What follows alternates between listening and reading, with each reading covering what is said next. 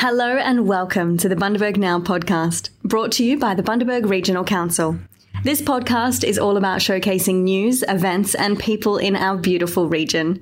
I'm your host, Genevieve Lyons, and today on the show we find out what it takes to have a conversation with the International Space Station. We also hear about the CBD piano being available for use and a bit of history about Merv Allen, who's a frequent player. And we get the inside scoop on Bundaberg's newest attraction, an escape room. But first, here's a quick news recap from this week's top stories.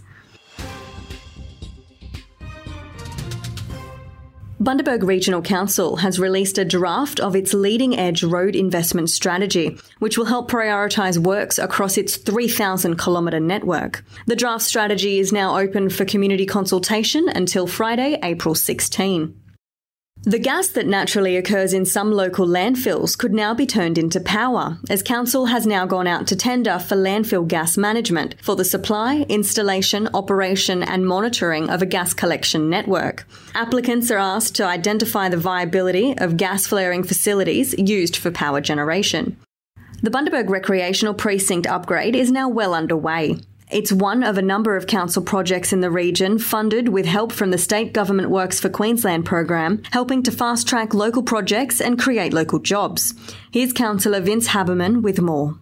We were always very determined for it to happen, but for it to be actually up and running now probably would not have happened yet without the support of state government. So it's another great example of different levels of government working together for the benefit of our community.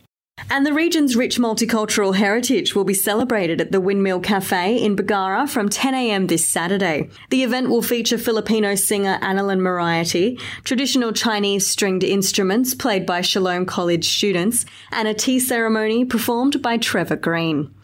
And that's the weekly news wrap. In last week's podcast, we mentioned Avoca State school students were set to make contact with the International Space Station. David Neebe and the team at the Bundaberg Amateur Radio Club were instrumental in linking these students with Colonel Michael S. Hopkins, a NASA astronaut based on the International Space Station. David had a chat with Bundaberg Now about what went into the technical side of the radio link and how the project began. So David, how was the Radio Club involved in Avoca State School getting the opportunity to talk to the astronauts? What happened was we contacted the school to ask them if they'd be interested in hosting a contact with the International Space Station, and the principal, Michael Kiss, was just immediately said yes, we'd love to get involved. So it was a process of actually finding a school that was willing to host the event, and then approach the school to see, and then everything followed after that. It was actually just I think I read an article somewhere about the contact with the space station. And I thought that'd be a great project for the radio club, and that's where we initially started the whole process. And then when I made contact with NASA, they put me through to Shane Lind, who helps coordinate contacts in Australia to the space station. So, and then of course he guided us through the entire process. Our role, as far as the school was concerned, was to set up all the equipment, the radio gear, the antenna system, and that was our role was more of a technical role, to make sure all the equipment was ready and was going to operate on the night of the contact. And then the school looked after their side of the project, such as getting the kids, selecting the kids that were going to be able to talk and putting together the questions, and they did an incredible job of organising the whole event for the school, and of course the radio club, we were excited, of course, as well. And so it was a team effort. First of all, we needed to set up a tracking system to be able to track the station as it passed over Bundaberg.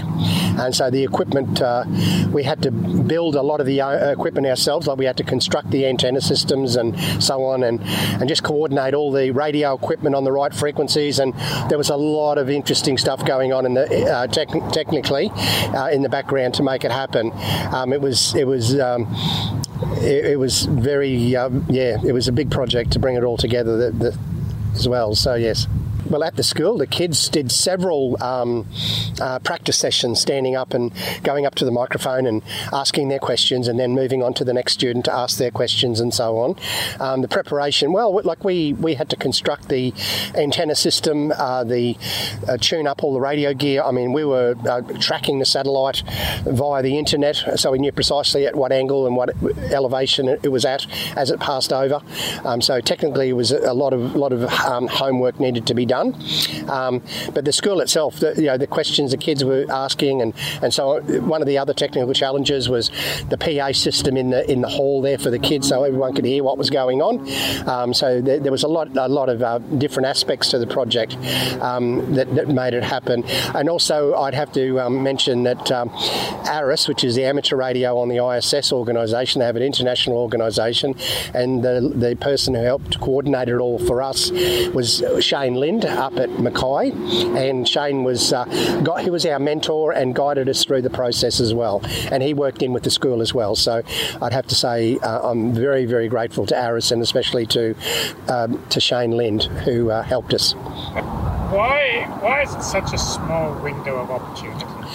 Well, the space station orbits Earth every 90 minutes, and it changes its path every time it goes over. So basically, from start to finish, I think we had about 11 minutes. So all the kids had to get their questions in and so on, but we had that one window of about 11 minutes as it was passing over Bundaberg. So so it was scary. And what was the feeling when you heard the astronauts come through? Oh, it was a wonderful feeling, that's for sure. It was one of it'd have to be up there with one of the most exciting things I've ever been involved with, and I think that energy and that excitement was in the entire audience, and all the kids and all the people in the radio club and the teachers and the principal and parents, you name it. They were all, everyone was at the end of the contact. There was just a feeling of euphoria that we'd achieved it. Yeah. Bundaberg local Molly Dawson was diagnosed with Hodgkin's lymphoma while on her gap year and went through 8 months of chemotherapy and radiation treatment. She was put into remission a few weeks before she finished her treatment, but now says that her cancer experience ignited a passion for encouraging young people to get to know their bodies and be cancer aware. Molly is now the face of Relay for Life 2021, and she spoke to us about her journey. Cancer Council has always been really important to me. Through high school, we did Relay for Life events while I was a student, and now continuing on being the face of Relay. It's really close to my heart, especially now being involved in such a unique way. There's so many things that you wish people knew about cancer, because it's such a unique disease and everyone's story is different. So it's probably just realising that cancer is continuing, and once you finish treatment or you're in remission, it doesn't just stop. It's a part of your life forever. You're forever going to be affected by cancer, good or bad. So it's just remembering that it's a forever disease. It doesn't just stop. I was diagnosed in 2019 when I was just 17 years old, and I just finished school, got a job at my previous school, and it was quite a shock. I didn't really know what to think or what to feel. And I was diagnosed with Hodgkin's lymphoma, which is a form of blood cancer. And it's actually pretty common in young females. So just always got to be aware of those lumps and bumps around your neck. I've just had a random lump just pop up near my collarbone and got it checked. And then here I am 2 years later. I joined up with Cancer Council after my treatment, actually, because during my treatment it was kind of a whirlwind. I didn't really connect with that many organisations or charities. But afterwards, I found myself with the Cancer Council, and they've made me feel at home, and like there's a community that's supporting me all the time.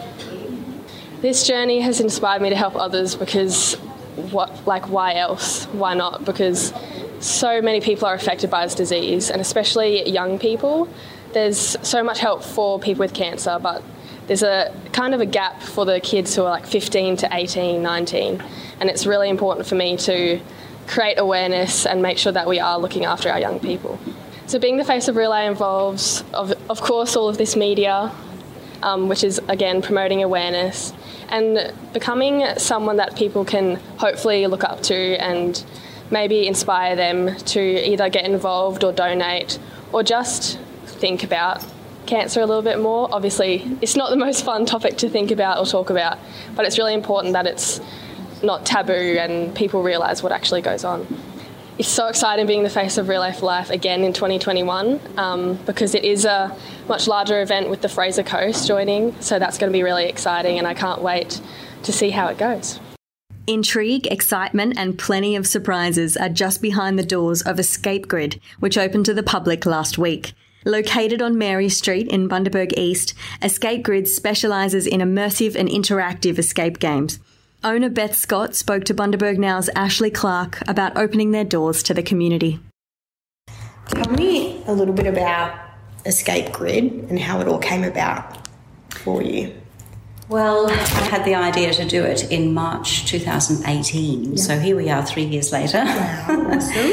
And when I understood what escape rooms were, I thought what an amazing thing to have here in Bundaberg. You know, what an amazing entertainment and activity, for our city.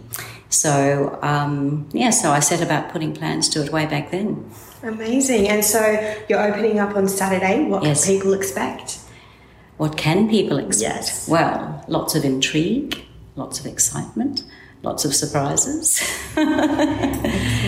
So tell me a little bit about how it works. How many rooms do you have and what do people have to do when they get here and get into the rooms? Okay. We have 3 rooms. We're opening with 2 and our 3rd room should be open in 2 or 3 weeks' time.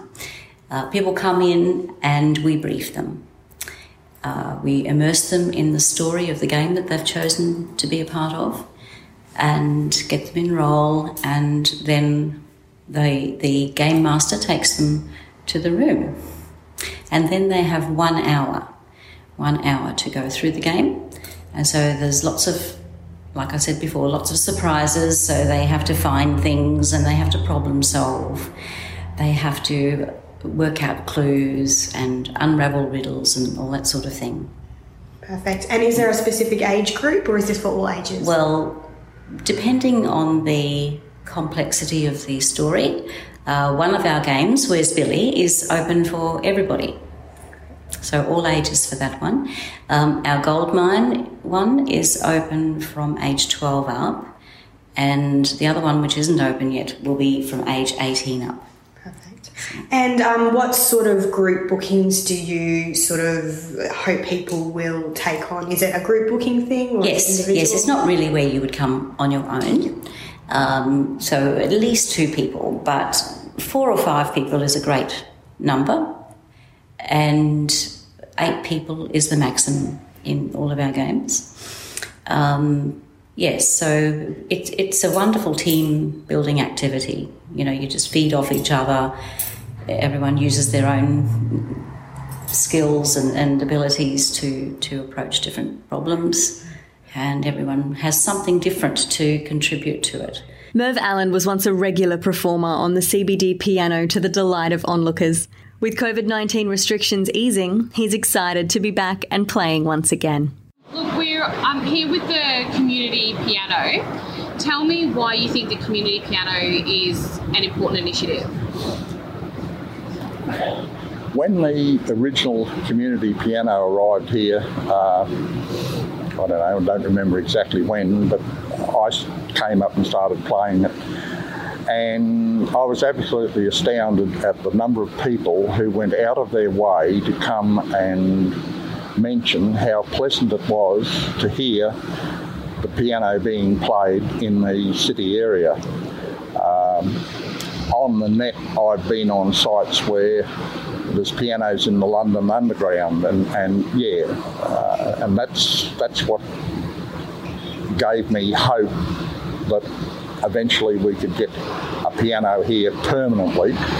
And in fact, I found this piano and mentioned it to Rebecca, and council saw fit to buy it, and it's been here ever since. Unfortunately, because of the COVID situation, it had to be locked. So, I'm more than happy now that the piano is being unlocked, and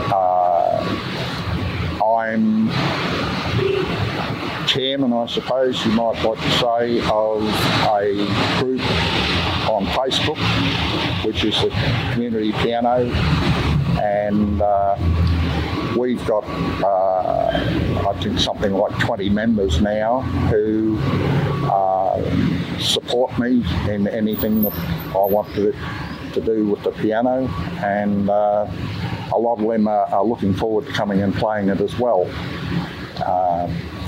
I've spoken to a few people in the last couple of weeks and wanting to know when the piano was going to be opened, and up until, 2 days ago, I couldn't tell them. But I posted on Facebook within the Community Piano group that it's being unlocked today, and I actually thought there might be a couple of them turn up, but so far I haven't recognised any of them. So what does it mean to you personally to see the piano back? I don't read music. I play by ear. If I hear a tune within a reasonable period of time, usually I can play it. Not the way it's written, but most people understand what I'm playing. I'm riddled with arthritis, and the constant finger drills on the piano help me with my arthritis, and my GP tells me that while ever I can do what I do on the piano is helping me to stave off the chances of getting dementia or any of the other things. So to me, being able to play the piano means a lot to me, physically and mentally. Might be some people that would query the mental part of it, but anyhow, that's up to them. Do you mind sharing your age and how long you've been playing the piano? I'll start from the beginning. I started playing piano when I was about 5-year-old. We never had a piano in the house, but every time I went on school holidays, I was sent to relatives, and they either had pianos or the little pedal organs. I could only ever play one hand, the right hand. And when I started work at 16, I decided that I'd like to learn to play the piano. And so I started getting lessons, but I used to read the music for the first time, and then I had it in my mind then, and I could sit there with my eyes shut and play whatever it was. My tutor was usually cooking her family's evening meals. She'd be in the kitchen and I'd be in the lounge, and she'd call out, tell me do this, do that, do whatever.